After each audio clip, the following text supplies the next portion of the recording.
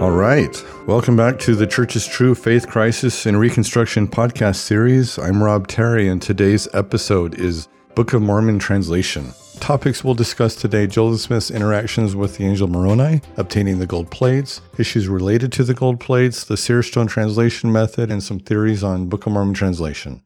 These topics were very significant in my faith crisis, probably at the top. Book of Abraham, probably number one, and the issues today, probably number two. This had significant impact on me losing my beliefs in the traditional narrative, but also some of the things we'll talk about today in my faith reconstruction helped me gain a different, but still one of faith, I believe, a faithful view of Joseph Smith, the Book of Mormon, and the Restoration. So with that, let's get into it.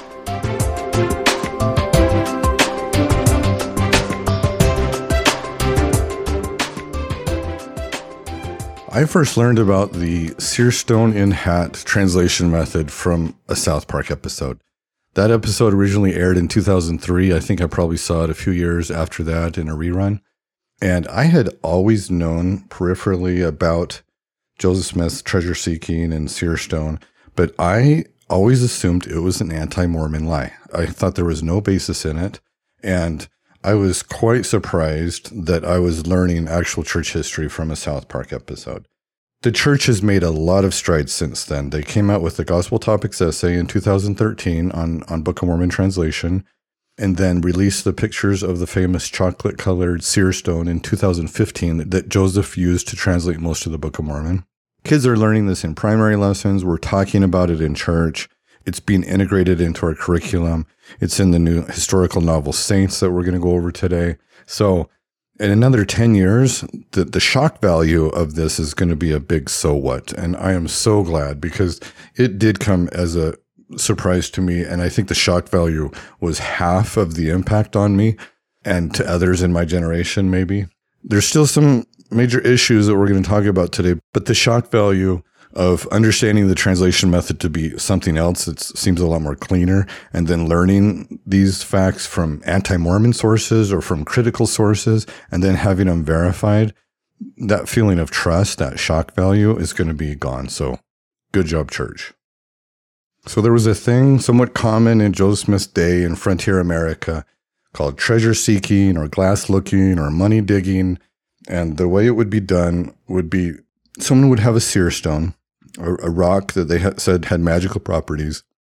They would put this seer stone into a hat, put their head into a hat to block out the light, look into the seer stone, and they would say that they could see objects in it. And usually it would be treasure related. So there's kind of folklore that maybe Spanish pirates came and they had gold that they had looted somewhere, and they were burying this treasure in different spots to come back and get it. And then maybe they die out on the seas and never come back. So there's an idea that there's various hidden treasure here and there in frontier America. People took this seriously, and they actually employed people. And Joseph Smith was actually employed to do this. They would hire someone who was known for being competent in this area, and they would do the Seer Stone thing and look in it and tell you where to dig for treasure. So they would hire a bunch of people and dig. Usually the way the con would go would be you dig and dig and dig, and then the person looking in the Seer Stone would say, okay, keep digging, you're almost there. And then, the treasure sunk further lower, you missed it. And so no one would ever get the treasure. Also, along with this folklore, there was usually a treasure guardian that was associated with the treasure. And this was a ghost or spirit, or sometimes an animal like a dog or a frog or lizard or snake. And you've seen The Hobbit, the dragon Smaug there that's guarding that gold under the mountain. That's a classic treasure guardian concept right there, that dragon Smaug. The treasure guardian is usually associated with doing kind of trickster things where they give you riddles to see if you're like worthy to get the treasure, and they're blocking you from getting it, and they're having you go through impossible tasks, and you never get the treasure. Joseph Smith was arrested for this March 20, 1826. So timeline is he's first visited by Moroni in 1823, and then he gets the gold plates in 1827. So this is in that interim time period. March 20, 1826, he's arrested with a charge of disorderly conduct or being a glass looker. And this comes out of that court case. Prisoner Joseph Smith examined says that he came from the town of Palmyra and had been at the house of Josiah Stoll in Bainbridge most of the time since, had small part of time been employed in looking for mines, but the major part had been employed by said Stoll on his farm and going to school. That he had a certain stone which he had occasionally looked at to determine where hidden treasures in the bowels of the earth were, that he professed to tell in this manner where gold mines were a distance underground, and had looked for Mr. Stoll several times and had informed him where he could find these treasures, and Mr. Stoll had been engaged in digging for them. That at Palmyra he pretended to tell by looking at this stone where coined money was buried in Pennsylvania, and while at Palmyra had frequently ascertained in that way where lost property was of various kinds. That he had occasionally been in the habit of looking through this stone to find lost property for 3 years, but of late had pretty much given it up on account of its injuring his health, especially his eyes, made them sore, that he did not solicit business of this kind and had always rather declined having anything to do with this business. I think nearly all faithful LDS scholars, serious scholars, acknowledge that this is legitimate, this is a thing, this is kind of what Joseph Smith was doing through his teenage years, and Joseph himself admits that he had immaturity and he needed to repent of his sins, and I think this is likely part of what he was talking about. Okay, now let's look at the clean official story of how Joseph Smith interacted with Moroni. In the Pearl of Great Price, Joseph Smith History, it's the same account that the 1838 official version of the first vision comes in. So the night of September 21, 1823, Angel Moroni appears to Joseph, told him about the gold plates in the Book of Mormon and that he was chosen to translate the record. The next day, Joseph went to the Hill Cumorah, found the spot, dug a little, found a stone box, pried it open, and saw the plates. Verse 53, I made an attempt to take them out, but was forbidden by the messenger and was again informed that the time for bringing them forth had not yet arrived. Neither would it until 4 years from that time. But he told me that I should come to that place precisely in 1 year from that time, and that he would there meet with me, and that I should continue to do so until the time should come for obtaining the plates.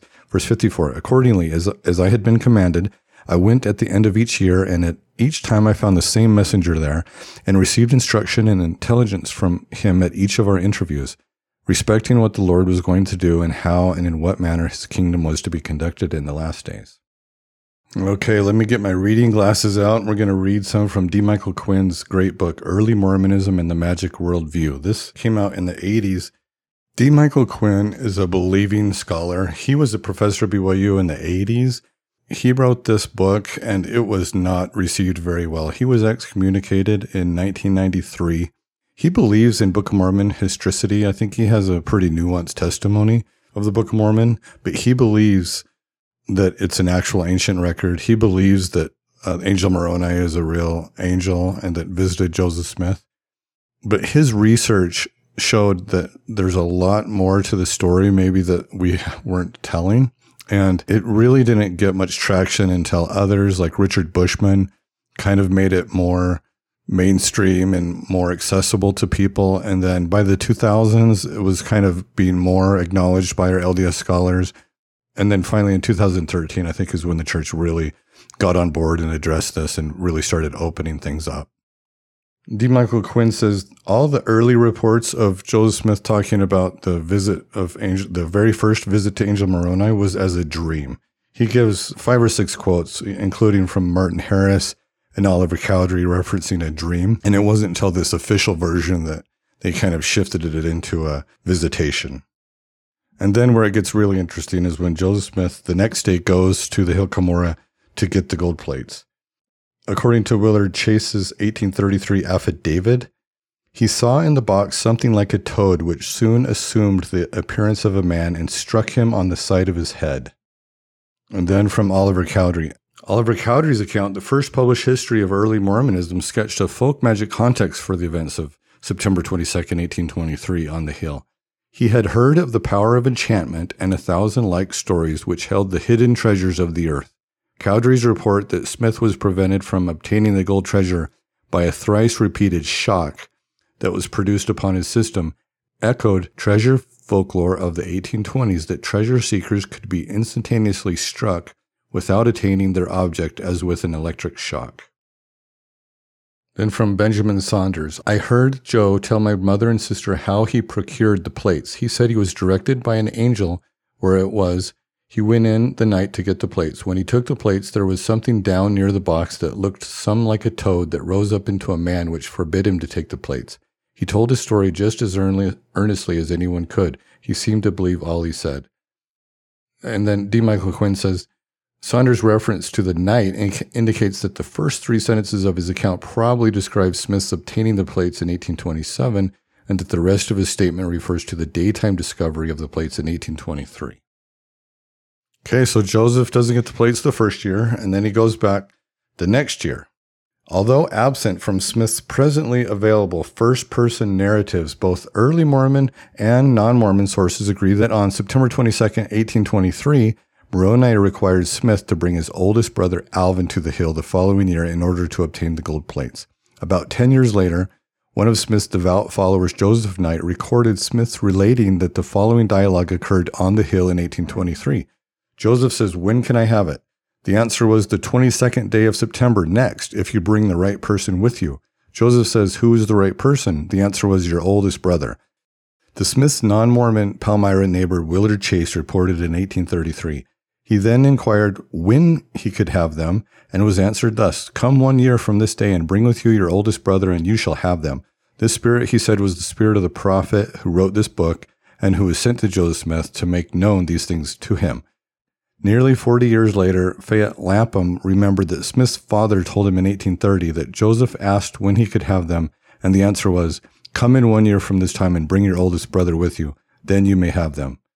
During that year, it so happened that his oldest brother died. Another quote from Lorenzo Saunders, "At the end of the time he went to the place to get the plates, the angel asked where his brother was. I told him he was dead." Fayette Lapham recalled the story as Joseph repaired to the place again and was told by the man who still guarded the treasure that, insomuch as he could not bring his oldest brother, he could not have the treasure yet. So when I was reading this, I kind of had a cynical perspective. I had some dark moments during my faith deconstruction phase, but I kind of had a cynical thought that, of course, Joseph Smith is going to tell everybody that Angel Moroni told him to bring his brother Alvin, because Alvin was already dead, and so that would be his excuse. But it seems like the Alvin story came first, and that it actually seems authentic and real, because this is a really interesting aspect of this. After Joseph went back the second year to get the gold plates at the Hill Cumorah, there was a big uproar in Palmyra, and Joseph Smith Sr. took out an ad in the Palmyra newspaper denying the rumors that Joseph Smith, his son, or that their family had dug up the bones of their dead son Alvin to take them with him to this Hill Cumorah thing, because it was just kind of like circulating that Joseph needed his brother, and what is he going to do? Like, it appears that Joseph's in a real conundrum. It does appear that he's being sincere in following these instructions that he felt were coming externally, that what he needed to do to obtain the plates.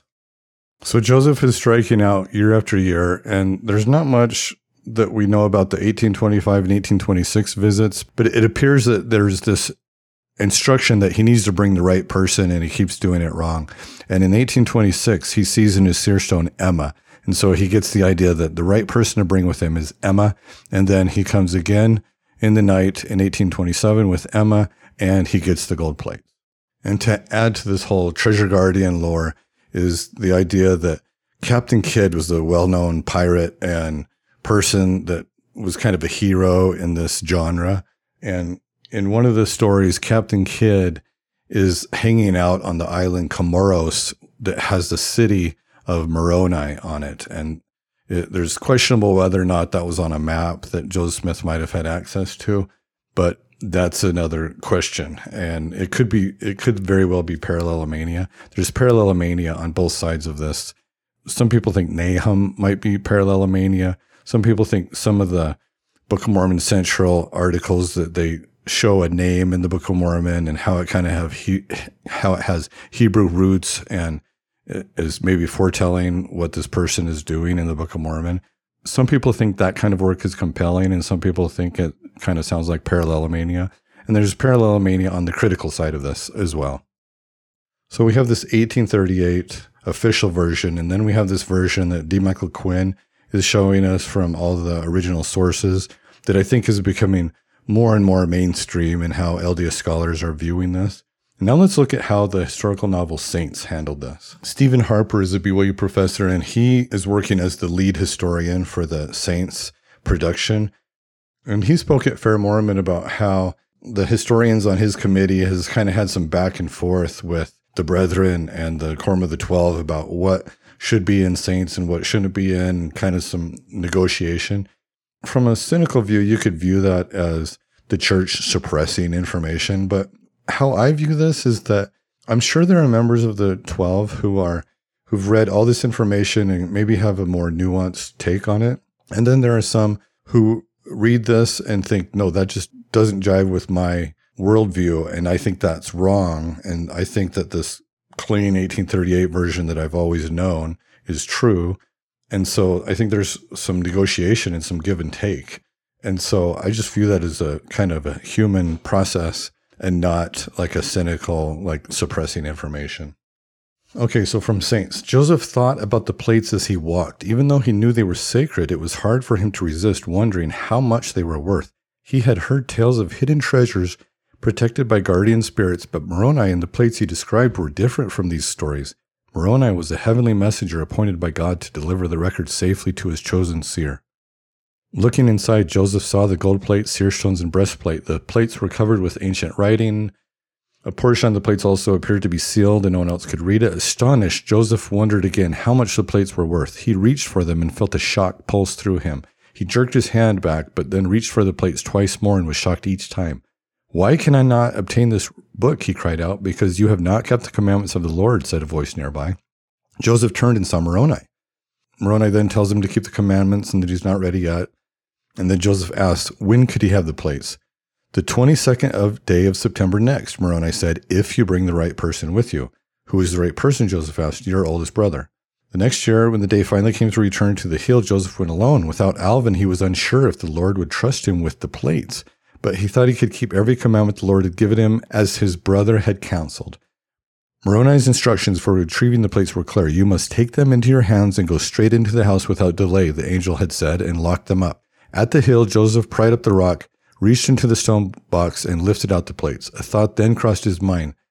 The other items in the box were valuable and ought to be hidden before he went home. He set the plates down and turned to cover the box, but when he returned to the plates, they were gone. Alarmed, he fell to his knees and pleaded to know where they were. Moroni appeared and told Joseph that he had failed to follow directions again. Not only had he set the plates down before safely securing them, he had also let them out of his sight. You read the official 1838 version, then you read the D. Michael Quinn version, and then you read the Saints version, and I really give kudos to Stephen Harper and his team. I think he tried to bring in the treasure-seeking elements. They said straight up that Joseph had this guardian spirit background in his mind, and then they have the shock, and then they have Moroni kind of a little bit acting like the trickster that he seems more in the original sources, because he's saying bring the right person, and it's Alvin. And then later on, he's ripping the plates away over what seems like maybe is not the biggest deal. Like Joseph looks away for a second and he's taking the plates away. It kind of give you the treasure seeking, treasure guardian elements, but then also give you a more traditional prophet angel view. And so I think that's fine. I think this is a great attempt at bringing us closer to, maybe the real history, but also giving us another way of interpreting some of these things faithfully. And I think in another generation, maybe there'll be another version of this, and it'll get a little bit closer to the treasure seeking thing. This is how things work. It's going to have to be a slow change, but this is a great step. Okay, so Joseph Smith has the plates. There are a lot of witnesses to the plates. There are the 3 witnesses, which is a spiritual witness event. There's the 8 witnesses, which is more of a physical witness event.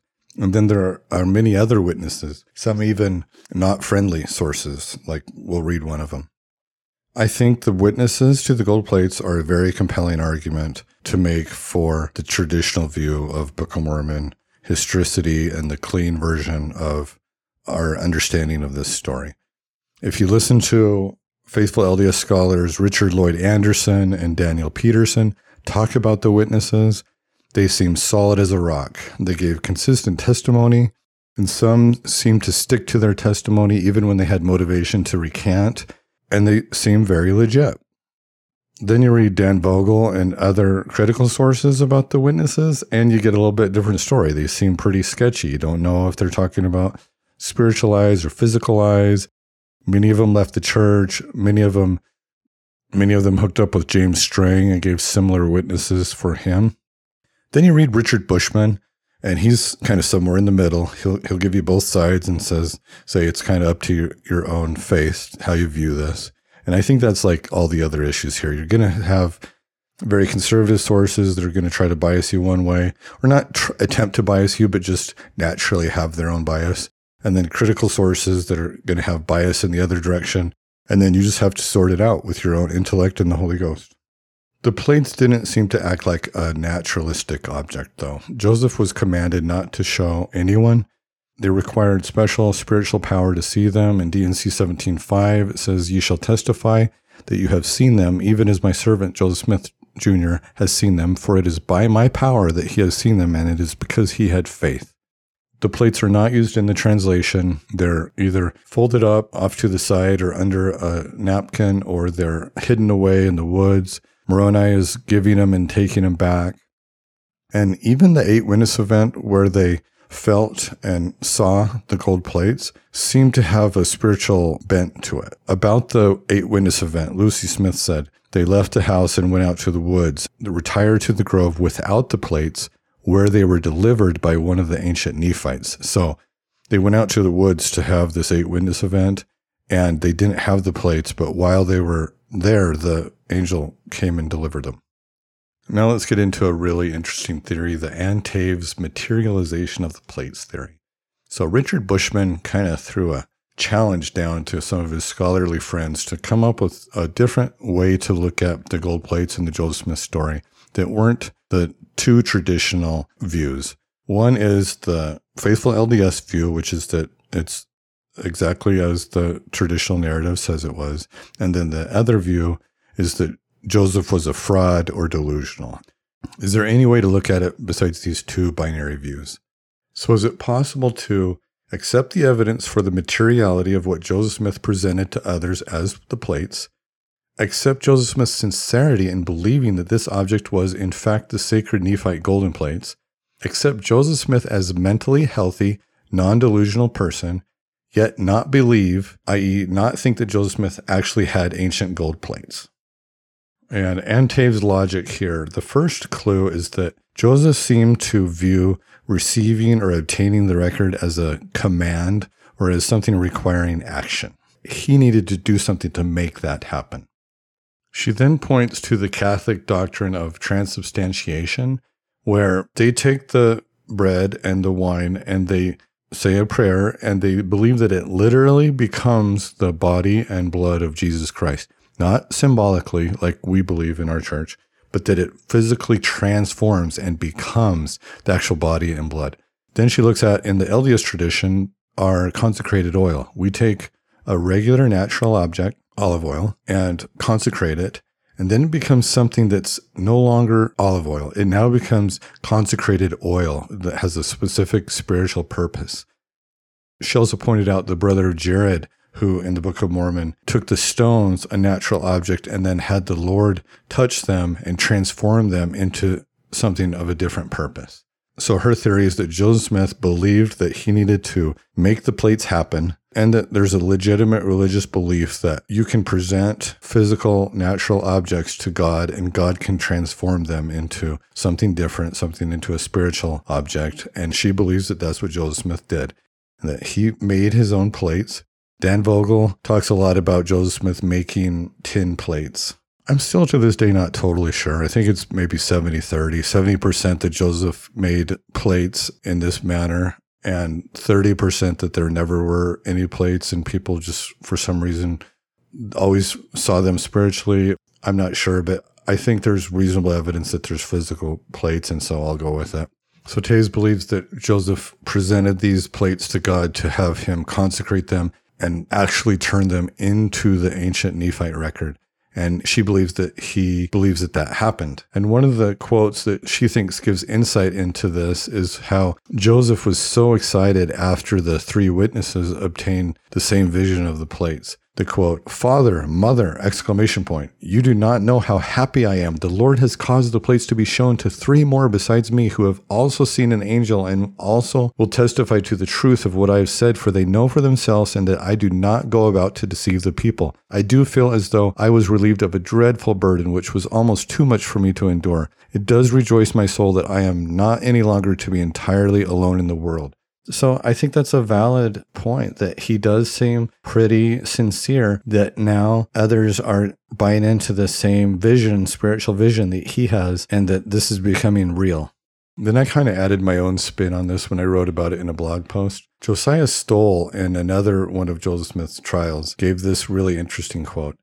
That Smith, the prisoner, went in the night and brought the Bible, as Smith said. Witness saw a corner of it. It resembled a stone of a greenish cast, should judge it to have been about 1 foot square and 6 inches thick. He would not let it be seen by anyone. The Lord had commanded him not. It was unknown to Smith that witness saw a corner of the Bible, so called by Smith. Told the witness the leaves were of gold. There were written characters on the leaves. Prisoner was commanded to translate the same by the Lord. So Josiah Stoll is there at the Smith's home the night that Joseph leaves with Emma to go get the plates, and they come home early in the morning, and he's there in the morning, and he snuck a peek of the gold plates as Joseph came in the house, and he said they resembled a stone of a greenish cast. My mind has been spinning about this, and then I read the Antaves materialization theory, and then I kind of put that together and wonder if Joseph found an actual Native American artifact on the Hill Cumorah, and it had some kind of etchings or engravings on them, and then maybe later on he tacked on some tin plates to go along with it. Maybe Joseph believed that that stone was the core of the ancient record. Interesting theory. I don't know. I probably take a more simple view of it, but I think this is a very reasonable theory. And I would say, I don't think that this is true, like in an absolute sense, that God did convert the plates that Joseph Smith presented into an actual Nephite record that's historically true. I wouldn't go there, but I think that's a plausible way to look at it for a faithful LDS. And I think even more plausible would be to look at it that Joseph Smith believed that this was happening, even though in an absolute sense it wasn't. And then that you might come back and say, well, that means that he's delusional. And so I agree that if it's not actual ancient gold plates, then I think there is some level of fraud or delusion involved. And I'll give my theory a little bit later. So in 1827, Joseph receives the gold plates. In December, he and Emma moved to Harmony, Pennsylvania. In April to June, Joseph starts translating the first 116 pages, and then, of course, Martin loses them. In July of 1828, Joseph is severely chastised, and the plates and the Urim and Thummim were taken away. A note on the Urim and Thummim, there are two objects. There are the Nephite spectacles that came with the gold plates, and then they were taken back, and then he used the seer stone from then on. But both the Nephite spectacles and the seer stone are both referred to as the Urim of Thummim. So if people freak out and say, I thought the Book of Mormon was translated through the Urim and Thummim, they're correct in that the Nephite spectacles were not used, but they're technically incorrect in that they refer to the seer stone as the Urim and Thummim also. And if you go to the Doctrine and Covenants and look at the section headings, some of them say this revelation was given through the Urim and Thummim. And a lot of those are the seer stone if it's in the time period after the Nephite spectacles were taken away. Okay, so then he gets the gold plates back, and February to March, he starts translating again with Emma as a scribe. They don't get very far. And then Oliver shows up in April 1829. And they knock out the entire Book of Mormon in about 90 days from April to June 1829. They start off in Mosiah. They start where they left off when the 116 pages were lost. They keep going through the end of the book, and then they restart with Nephi through 2nd Nephi, Jacob, and those small books, and end there. The whole story of the lost 116 pages and the small plates of Nephi being miraculously preserved in a way to make up for this lost 116 pages, for someone going through a faith crisis and putting items on their shelf, this is just one more item that just feels like it's too convenient of a story. It's a challenge to the traditional view. Okay, let's talk about Oliver Cowdery's divining rod for a minute.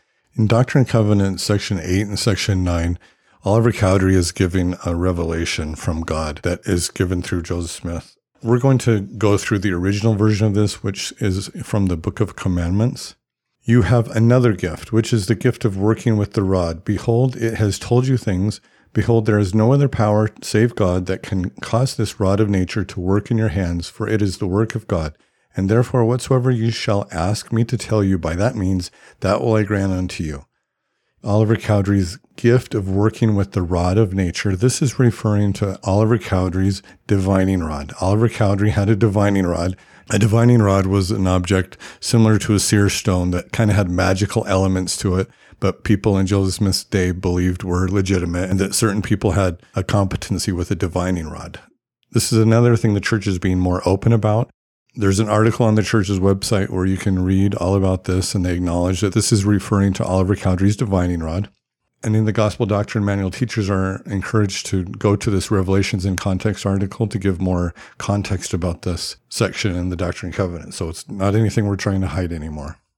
Okay, let's go on. Behold, you have not understood. You have supposed that I would give it unto you when you took no thought, save it was to ask me. Oliver Cowdery was commanded to take a shot at translating the Book of Mormon using his divining rod. And then he is chastised. And the reason he's chastised is that he kind of just waited for an answer from God. He didn't push anything out. Behold, you have not understood. You have supposed that I would give it unto you when you took no thought, save it was to ask me. Unlike Brother Jared, he just sat there and waited for something. He just sat there and waited for a revelation. Brother Jared came up with the solution. He presented the Lord with the stones and said, here's what I want you to do. Oliver Cowdery, nothing. He didn't have anything to translate. He had no words that he was going for. And so he was chastised by God. But behold, I say unto you that you must study it out in your mind. Then you must ask me if it be right. And if it is right, I will cause that your bosom shall burn within you. Therefore you shall feel that it is right, but if it not be right, you shall have no such feelings. But you shall have a stupor of thought that shall cause you to forget the thing which is wrong. And I think this is great pragmatic advice in a church's true pragmatic gospel kind of thing. Listen to the Holy Ghost inside you, and when your ideas are right, they're confirmed, and when they're not, you kind of get that stupor of thought. But in this specific context, this was specific instructions to Oliver Cowdery on how to translate the Book of Mormon. And I think this probably gives us the most important insight into the translation process. If you think about it, what would it mean to study it out? What would it mean to study out a Book of Mormon translation in your mind? And then what would it mean to ask God if it's right? And if you think about a divining rod, that is kind of how it would work. A divining rod is only a yes or no thing. It jumps when you get to the water, and then it's still when there's no water. So a divining rod would be a binary on-off feedback loop. This is also some really messy history, and it really blows your mind to think about it because I think it's so different than the traditional view. But I think this is the most important insight that we have into the translation process. Now let's get into Royal Skousen's work. He and Stanford Carmack are doing work on the original manuscript of the Book of Mormon and providing a lot of insights. They are clearly showing that the Book of Mormon is a dictated text. It was dictated about 3,000 words a day during that 3-month time period. He believes they dictated for about 6 hours a day of continuous dictation with breaks. I think that may be on the high side. I think it could be as low as 3 or 4, maybe high of 6 hours. And I think that's important because I'll come back to my model of how I think the Book of Mormon was created in a minute. The plates are not directly used. They're wrapped up either on the table or hidden somewhere else. Royal Skousen believes that the seerstone method was used for the entire Book of Mormon translation. He believes that Joseph Smith was viewing the English text on the seerstone and that he would dictate in clumps of 20 to 30 words at a time. So he would see 20 to 30 words on the seerstone. He would dictate them, and then the scribe, usually Oliver, would read them back, and then if it's okay, they go on to the next one. Proper names would commonly be spelled out. This is another evidence that Joseph is reading this because he's spelling out proper names. And he gives this interesting story where the name Coriantumr is in there. The first time it's spelled wrong and it's crossed out and spelled correctly. And then the second time At the end, Oliver does this R, Coriantumr, he does the last R in a big flare. And Royal says it's kind of like Oliver saying, so there, Joseph, stick it. Like, how could have I ever spelled that right in the first place? I love listening to Royal Skousen talk about the Book of Mormon. I could listen to him all day. It's very fascinating, the insights that he has about the Book of Mormon. And the most important insight that he and Stanford Carmack are providing is related to early modern English in the Book of Mormon. The Book of Mormon, or especially the original, it's had a lot of cleanup since then, so it's hard to tell now. But the Book of Mormon had a lot of bad grammar in the original version. One example is them days, okay? So that sounds really hickish, and there's a lot of other bad grammar. But what Royal Skousen and Stanford Carmack are saying is that it's not bad grammar, it's 1500s English, and that them days is an actual academic usage of intelligent, properly speaking people in the 1500s, and that the English language changed a lot. And what's appropriate and grammatically correct in 1500 and 1600 is now sounding hickish and bad grammar in Joseph Smith's day. And he believes that all of the instances where there's bad grammar, it's not because of Joseph Smith's lack of education, it's because it's actually early modern English. We talked last time about Royal Skousen's view that this was a creative and cultural translation.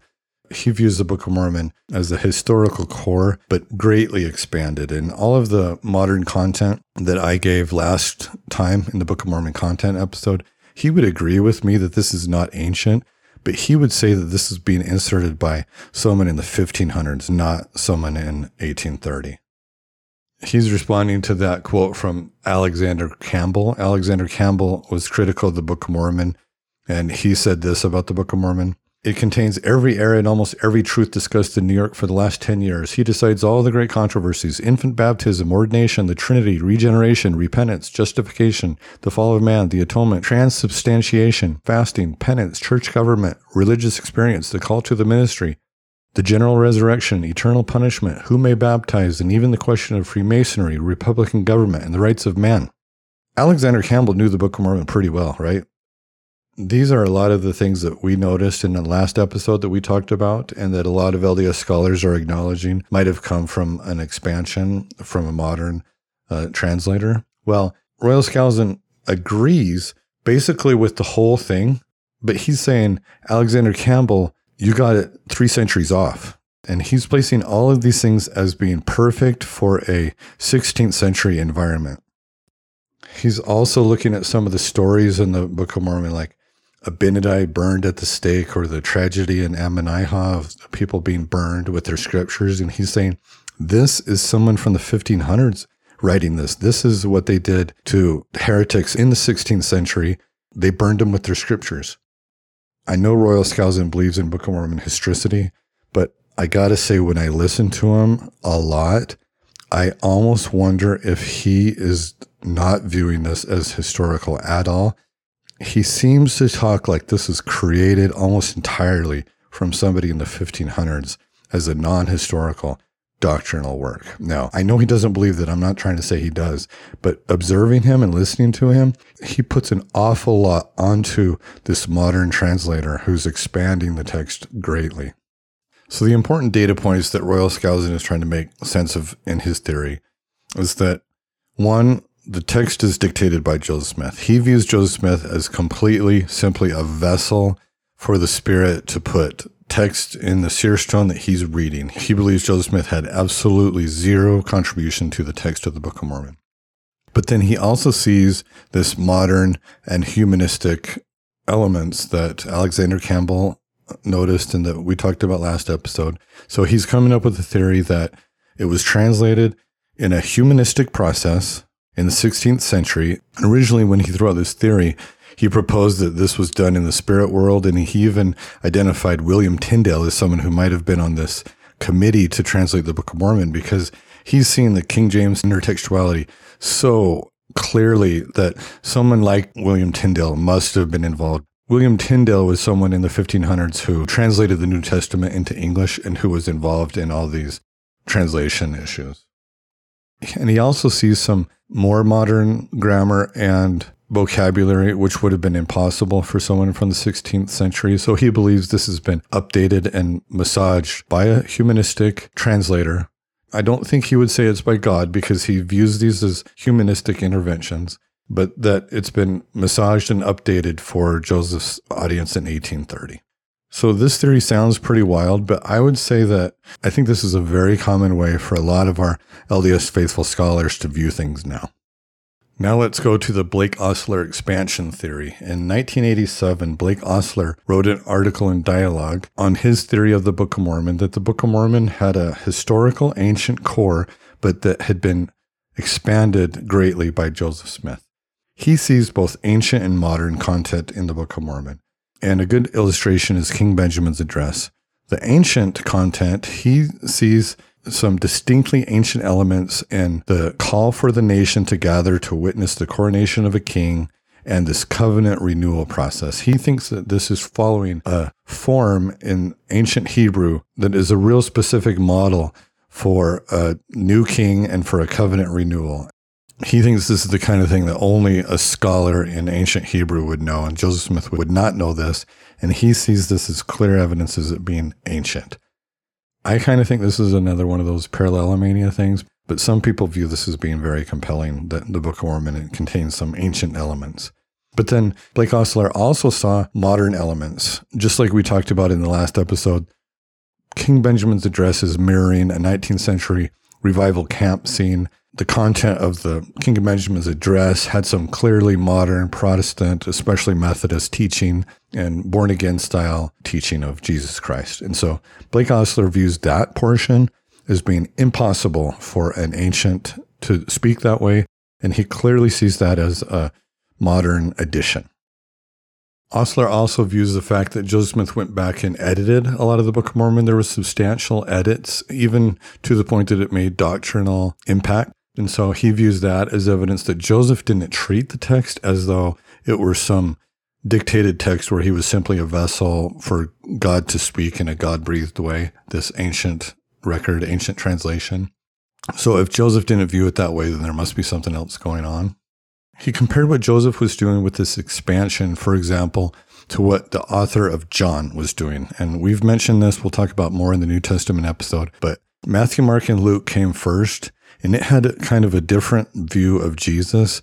And then John came 30 years later, towards the end of the first century, and it had a completely new doctrinal understanding of Jesus.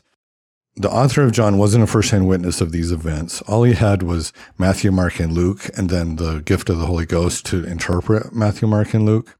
And the author of John went back and expanded and put in new doctrine and put in new interpretations of these different things that Jesus did in the Gospels. And so Blake Ostler is saying, this is a common way of doing Scripture. This is what prophets do. This is what people that are authorized by the Holy Ghost to do Scripture do when they're writing Scripture. They take something and then they expand it through the Holy Ghost. The author of John did that, and then Joseph Smith did that in a very similar way. He believes that it explains the anachronisms like horse and cow. He says that there wasn't any horse, there wasn't any cows. So Joseph Smith must have been kind of a loose translation and putting in his own words, and this is how he views it. He rejects the Skousen idea that the Book of Mormon is the dictated text. In a minute, I'll try to harmonize both these. Blake Ostler doesn't view the text as dictated. He views Joseph Smith as bringing forth the text through his mind. And I think people that take Ostler's expansion theory can take it in a little minor way, like most all of it was ancient, and every now and then Joseph is injecting a New Testament verse or phrase or modifying Isaiah somehow. Or you could take it that the historical core of the Book of Mormon is hardly anything, maybe like Omni, those small books at the end of the small plates. Maybe Omni was the historical core, and then Mosiah and Alma, you have the historical core broadly expanded. That may be what is the expanded text looks like. So you can take it and apply it to be that Joseph was doing a lot or a little. And Blake Ostler, I think, is maybe in between those two, where he says that there's sections that are ancient and sections that are expanded in modern. And this was not a popular theory among faithful LDS when this first came out, and Farms really cracked back on it. And I'll read this quote. "Advocates of the expansion theory must admit that the theory compromises the Book of Mormon as history, but they defend that move by claiming that its value as theology remains undiminished." Quoting Ostler's dialogue article, "The Book of Mormon is not a history and was not meant to be. It is a revelation of the experiences of God and the salvation history of an ancient people." And the Farms article goes on, "But that is trying to eat your cake and have it too. They say Joseph Smith's claims are true, they just are not historically true. And while neither the term salvation history nor the concept can be found in Scripture or in the writings of the modern prophets, we are asked to borrow this sophistry from non-LDS theology to grease the wheels of the expansion theory." And now fast forward 30 years, and the conservative scholars are latching onto the Ostler expansion theory, and it's kind of the most common theory today. And we might have history repeating itself with Stephen Smoot cracking on the non-historical but faithful view of the Book of Mormon, using the exact same logic that the faithful scholars used to crack on the Ostler expansion theory 30 years ago. So those are the two main theories today, the Skousen 16th century model and the Blake Ostler Joseph Smith expansion model. And I think your very best LDS scholars today are acknowledging that the anachronisms like Horace and Steele and the modern content like the New Testament intertextuality both point to a very humanistic and loose translation, or an expanded translation from a modern humanistic source. And so these are the two ways to look at it. One of them pushing it back to the 16th century, and then Joseph Smith purely as a vessel to produce that text, and then Blake Ostler putting that humanistic expansion on Joseph Smith. And I think from a theological standpoint that it really should be Joseph Smith expanding the text. He's the prophet of the restoration. If you're putting all this theological prophetic content on a human, it doesn't make sense that it would be anybody but Joseph Smith, since he's the prophet of the restoration. One more piece of research before I get to my theory, and that's from William Davis, who published a book, Visions in a Seer Stone, this year. In this, his main point is that Joseph Smith dictated the text of the Book of Mormon. He talks about the same study it out process that I talked about before, and he sees that Joseph Smith is doing a long studied out process, and that he essentially memorized most of what he was going to do through the seer stone. And then he used this technique called heads, where you come to a new section, and then you start your section with identifying 7 or 8 heads or headers that you're going to come to next.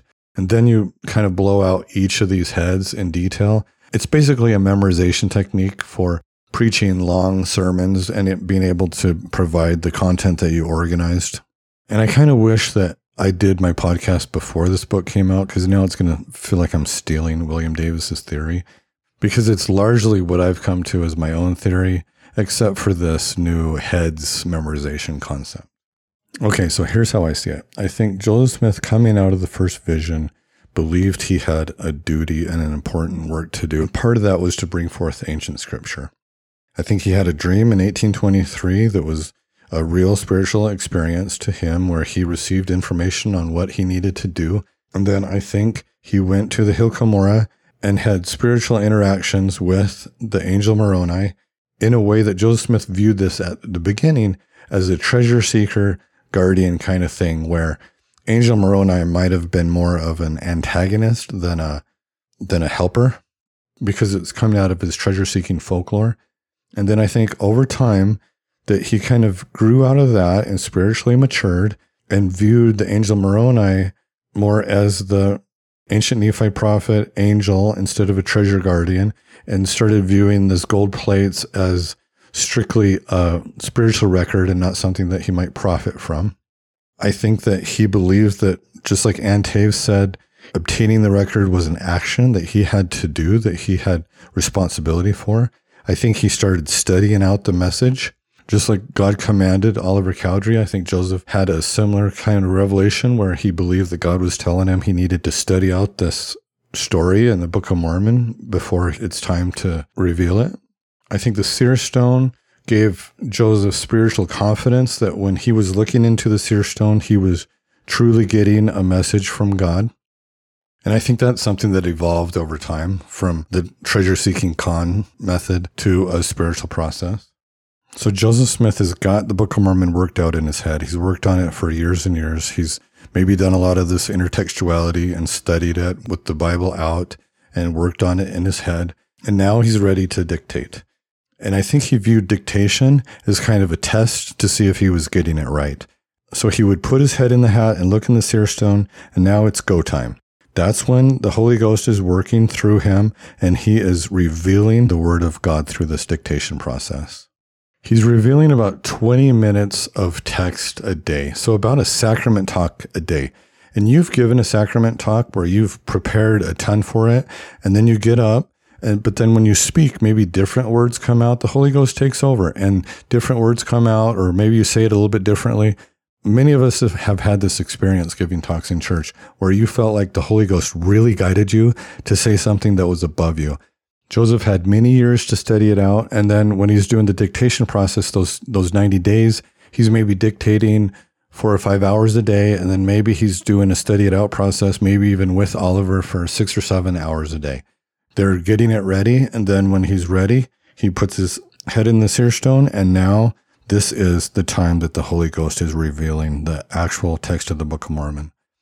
And I think this theory works from a very faithful perspective to a more critical perspective.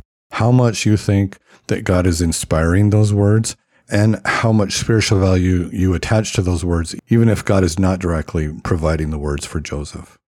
And I'm doing 2 things with this podcast and with my blog material. One is I'm sharing my specific view of how I view the restoration and what my testimony is, what I believe in, how I see things very clearly, my take. Then another thing that I'm doing is that I'm broadly explaining a paradigm that someone else could take. And then you have a spectrum. Let's imagine how much God is involved with religion, how much God is involved in inspiring Book of Mormon. You could go from a lot to a little to not at all. And it all fits my paradigm. And so I'd like to address the Brian Hales argument. Brian Hales is addressing different critical theories of the Book of Mormon. Conspiracy theory. Joseph Smith was some kind of mentally unhealthy savant. The Book of Mormon was an automatic writing thing. None of these are very compelling, but the most compelling one is that Joseph did this all through his own intellect. And that's what Brian Hales addresses with most of his material. And that's what Ted Collister is addressing, and a lot of apologists are kind of addressing this, saying this Book of Mormon is so complex and Joseph Smith is not educated and he dictated it in such a short time period. It's just impossible. Where they go is that if Joseph Smith couldn't have done this with his own intellect, then it must be a translation of a historical record. My response to that is I'm going to put 2 hats on here. The first hat is someone who takes the inspired but non-historical 19th century viewpoint, but also believes that God is very involved, leading Joseph Smith by the Holy Ghost and putting words in the seer stone. Maybe Joseph is putting a lot of those words himself, but let's say that the Holy Ghost is overriding them and making them more perfect a large percentage of the time to ensure that the Book of Mormon is exactly what God wants. It's not historical, but it's inspired and it's truly above Joseph's intellect. That's my hat number 1. Through this viewpoint, I agree. It's impossible. He didn't do it. It's impossible for him to do it. He's not smart enough. The Holy Ghost did guide him and consecrate his effort and fix some of those words and phrases to be more perfect in the seer stone. And then you might ask, well, why would God put a non-historical record in the seer stone for Joseph and not tell him and not explain it? And that's a good question, but honestly, there are a lot of those good questions in the restoration, right? I don't want to sound more critical than I mean to right now, but there are a dozen questions. Why would God do this? Why would God do that about the restoration? That question, why would God do that?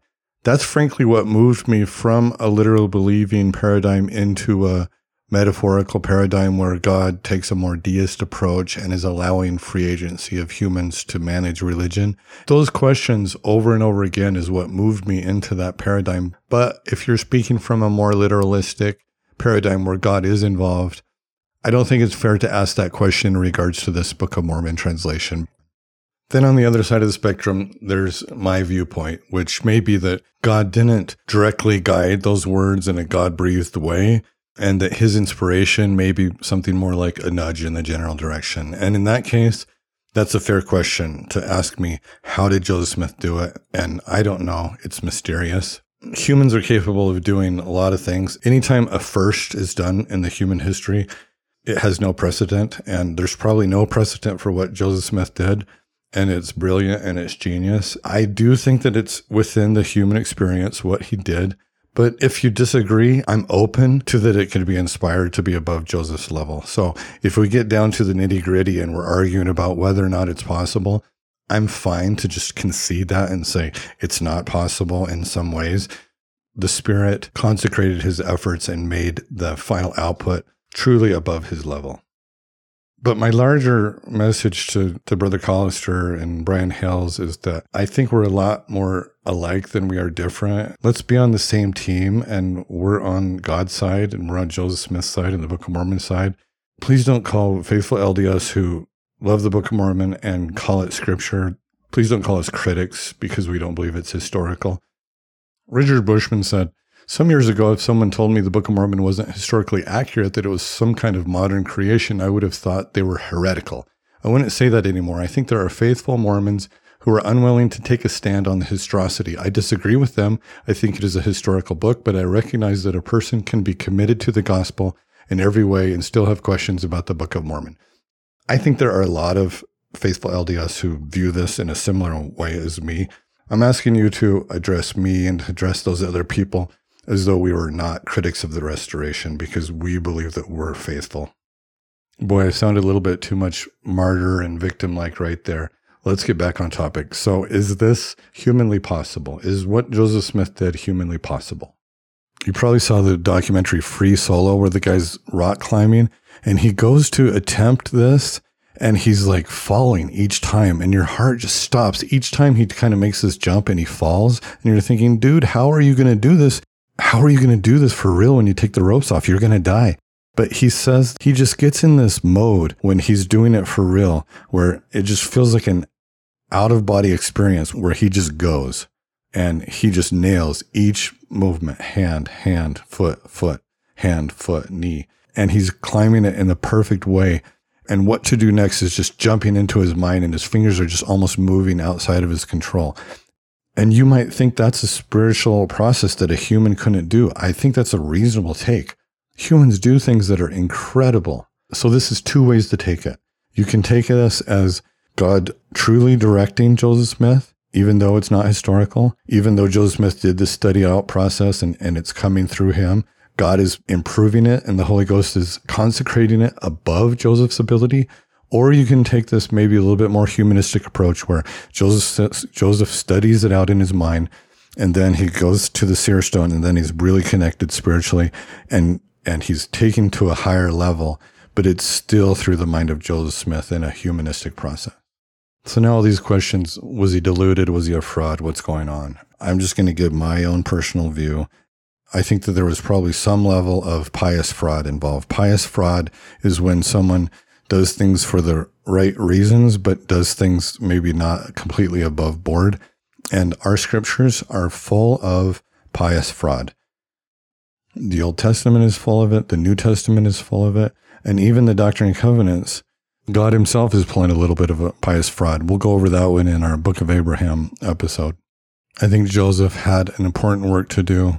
I think he didn't know how to pull it off exactly.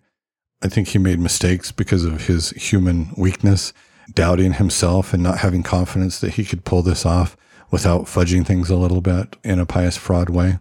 I also think maybe you could say there's a little bit of a diluted element where from an Antaves model, he believed that God was consecrating this and maybe that his words actually were ancient Nephite teachings.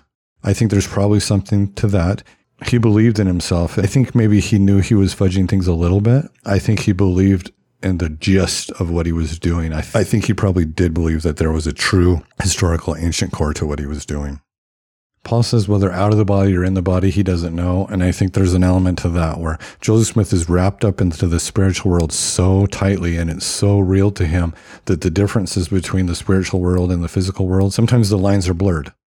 I also think another element of this is that a lot of these clean versions of these stories are produced many, many years later, more than a decade later. And I think sometimes the memory is blurred and you're misremembering some things. And I think that's the reason that some of these original stories get blurred over time.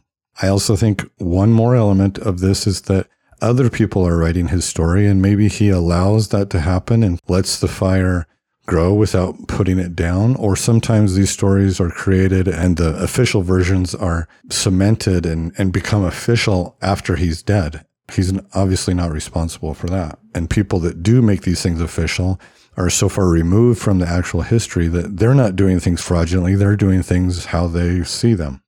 So all of these things have contributed into us misunderstanding our own history. Now it's our job as a church to make it right. And we're in the process of that. It's going to be a tough process. It's going to take a generation, maybe a couple generations, but we're moving along and we're doing it. And what I want to make clear also is that I believe that this is an authentic religious experience that is no different from any other religious experience we have in any of our scriptures, Old Testament, New Testament, or any other religious tradition. I don't see anything wrong with the Joseph Smith story that invalidates our religion or invalidates his experience or the Book of Mormon. I want to sneak in this quote from Adam Miller, Letters to a Young Mormon. It's a long quote, but it's so good. Joseph translated the Book of Mormon, and then he retranslated the Bible, and then he revealed the Book of Abraham. Then Joseph went back and started again. He never stopped working on his translation of the Bible. Brigham Young even seemed to suggest that if Joseph were still alive, he might try a fresh translation of the Book of Mormon. Joseph always expected more revelations, and translation was one vital name for the hard work of receiving them. Translating Scripture is a way of renewing life. Joseph produced the first public translations of the Scriptures we now share, but that work is unfinished. Now the task is ours. When you read the Scriptures, don't just lay your eyes like stones on the pages. Roll up your sleeves and translate them again. It is not enough for Nephi to have translated Isaiah into Reformed Egyptian or for Joseph to have translated Nephi into King James English. You and I must translate these books again, word by word, line by line, verse by verse, chapter by chapter. God wants the whole thing translated once more, and this time he wants it translated into your native tongue, inflected by your native concerns, and written in your native flesh. To be a Mormon is to do once more, on your own small scale, the same kind of work that Joseph did. To succeed, you'll have to pray always. You'll have to study it out in your mind. You'll have to listen to the beating of your heart. You'll have to consult the best books. You'll have to take careful notes. And then you'll have to bring all these raw ingredients to bear on how God wants you to translate the next verse you'll read. When you're reading them right, the Scriptures will bring you up short. They'll call you into question. They'll challenge your stories and deflate your pretensions. They'll show you how you've been wrong, and they'll show you how to make things right. The wider you read in Lao Tzu, Shakespeare, Austen, Dogen, Plato, Dante, Krishna, Sappho, Goethe, Confucius, Tolstoy, and Homer, the better off you'll be. The more familiar you are with Israelite histories, Near Eastern archaeologies, and secular biblical scholarship, the richer your translations will be rendered. Don't be afraid for Scripture, and don't be afraid of these other books. Claim it all as your own. Doubtless, the world's best books have their flaws, but this just means that they too must be translated. You'll need to translate them so they can contribute to your own translations. Don't balk at this responsibility or hand it off to church leaders. Our minds go dark and our hearts go cold when we set this work aside. Your minds in times past have been darkened, the Lord told Joseph, because of unbelief and because you have treated lightly the things you have received. Our minds go dark because we've treated this responsibility lightly. We don't sit down with the Scriptures and we don't study them out in our minds. The Book of Mormon is the new covenant. It is itself what God promises you. It is given to you as a Urim and Thummim, as your own personal seer stone. Look into it and learn how to see the world by its light.